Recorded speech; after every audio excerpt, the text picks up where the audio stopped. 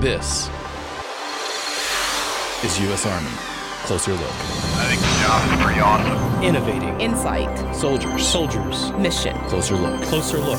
Those who were there. And what we need to make sure is we have the most capable Army to deliver specific effects on a battlefield relative to U.S. national security interests. Those experiences, those strategies. Closer look. Closer look. Army Media. Thank you for joining us. Episode 3 of Closer Look. I'm Elliot Valdez.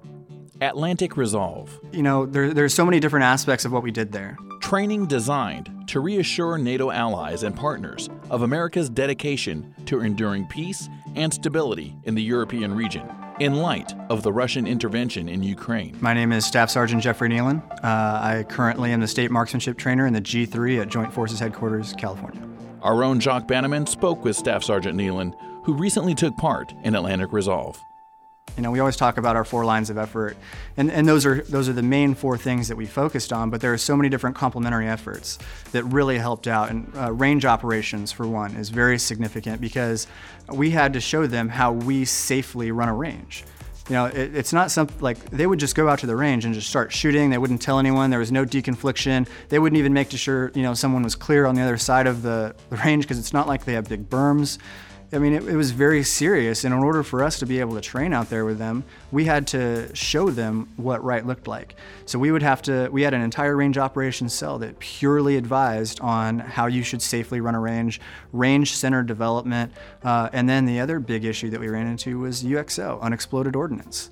You know, I mean, you'd walk off into the woods by yourself, and it was very common to find yourself in the middle of a minefield. You're talking about stuff that even predates. Oh, absolutely. I mean, this training area had been used since Austro-Hungary ruled this area. So when you look at that, and they used it as a training installation, not to mention the countless battles that have been fought there over the years. I found an AP mine that was dated from, it's an anti-personnel mine. I found it was dated from 1950. You know, and then I found anti-tank mines all over. I mean, these are just things that are just sitting on the ground there if you just wander off into the woods. So you have to be very careful. And it limits us because it limits us to the space that we're able to use for training there. Because once we find it, we have to shut it down because it's not safe for us. For them, that's every day. You know, anywhere they go, they're going to find something like that. But for us, it's a big deal, especially because you don't know what's real and what's training. One-on-ones are usually where things actually start to happen. Yeah. You make any of those engagements, you make any of those connections one-on-one with maybe your counterpart or your opposite? For us, their CTC staff had operations personnel, and when we would have to interact with them, you're talking to a counterpart.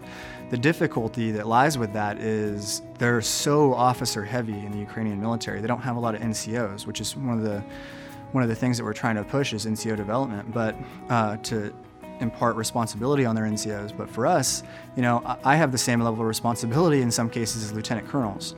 So when I'm dealing with counterparts, you know, I'm dealing with someone who is really, you know, much higher ranking than myself, and then doesn't necessarily take my rank seriously.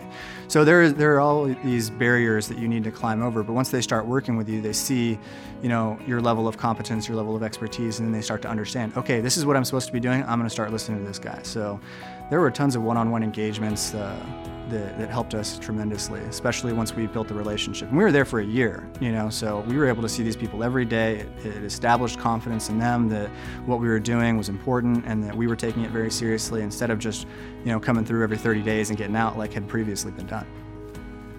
There is an interesting aspect of that I think would perhaps require a lot longer than we have here.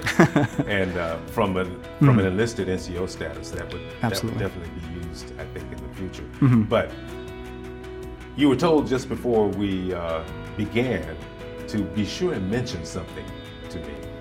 Oh, yes. So our state in California, the California Army National Guard, well, the California National Guard in general, has had a state partnership with the country of Ukraine for the last 23 years, and it's a very strong partnership. It's been a steadfast part of our state and something that we love to talk about because it's so impactful in what we get to do. And before I even went to Ukraine, my dad's a California National Guardsman, and he actually went to Ukraine in the early 90s when the whole program started to kick off. So it's very interesting to see and to sell to them that these relationships aren't just, I'm in the active Army and I go somewhere else. No, I'm here for you, and it's a very real possibility that I'm going to spend the next 10 years of my career continuing to work with you constantly. I was in Ukraine 3 weeks ago, again, doing something completely different than JMTGU, trying to help out the National Guard of Ukraine. So these are consistent themes that we constantly see. These people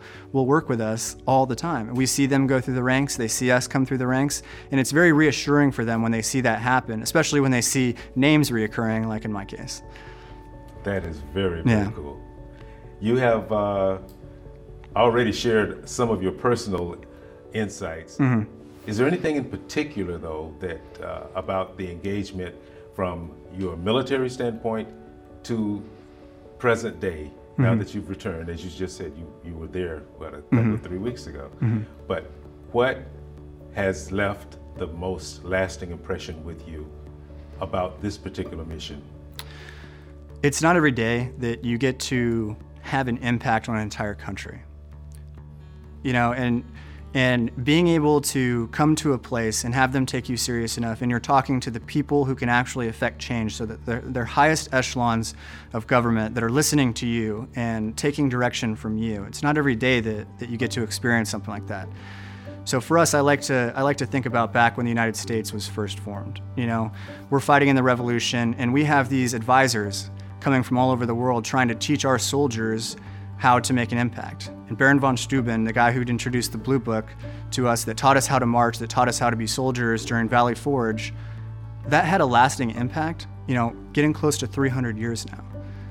I mean, to think that we're doing something that's even remotely similar to that, and how much of an impact we could have on their country in the future just based off of what we did, it's meaningful. The Infantry Brigade Combat Team under the Headquarters Element houses the Combat Team under the Headquarters Element houses the Assistant Operations NCO. How did you train up for that before going over? I had observer controller trainer experience, and I was on a security forces advisory and assistance team in Afghanistan, so I was familiar with advising, but I'd never actually been on a staff before, so it was a unique experience for me. Fortunately, I'd worked at Joint Forces Headquarters on a full-time basis, so I was understanding of a lot of the staff functions, and I was able to implement a lot of those for our 3-shop. Challenges. You've got this multinational group of soldiers from Eastern European countries who are not NATO members, who are going to be put through their paces to become interoperable with everything that we know and do? Well, I mean, the term interoperable doesn't mean that they know everything that we know. So the idea is that they can come in and participate in our exercises and participate in our operations, and we throw around the term seamlessly, but we want them to fit into what we're doing, So whether that's a staff perspective or whether it's they're there operating on the ground, they fit in with us. Instead of, not just them accomplishing what we're able to accomplish, they're able to do what they do in their own unique way, but at the same time, they have the same staff functions that we do, and they can fit in with what we're doing. Sort of setting a standard for them to do the same things that they do, but to the standard that is universally recognized. Precisely, yep. It's not anything that's actually accomplishable, because obviously there's friction at every step of the way. There's cultural means that step in the way. We have to get over our cultural differences and find a common ground so that we can work together in a more comprehensive fashion. But so seamless is it's what everyone wants to say, but it's not really realistic. How about language? Language is always a challenge. The first thing that I did when I got there, and it helped me out tremendously, was learning the Cyrillic alphabet. So, there's so many resources that are out there. I actually found an app that said, learn to read Russian in 3 hours. Really? Well, it actually worked fantastic. I was able to go through and understand each letter and the pronunciation of it, and it saved my life, because something that we have to understand is that so much of new technology is coming out of the United States. And that's not just limited to the United States, it's international, it goes all over the world. So for us, most of those words are English words, so if you go to a technology store, like an electronics store, the signs you're seeing, it says internet, it says computer, it says telephone, it just says it in Cyrillic. So if you're able to read it, you can identify things a lot easier there. If you had to explain to someone the reason for your mission, Yes. what would you tell them? I would tell them institutional reform and to make their country NATO interoperable. And that's just so that they're coming closer to the West. You know, they have so many issues there, and not just within the conflict in the East or the Russian annexation of Crimea.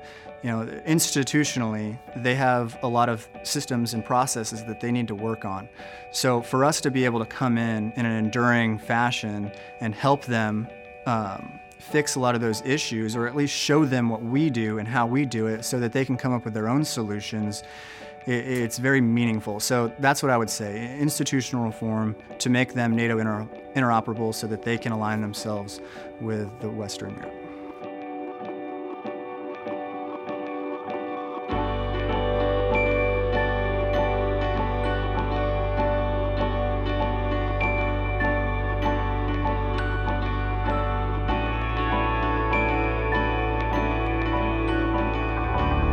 This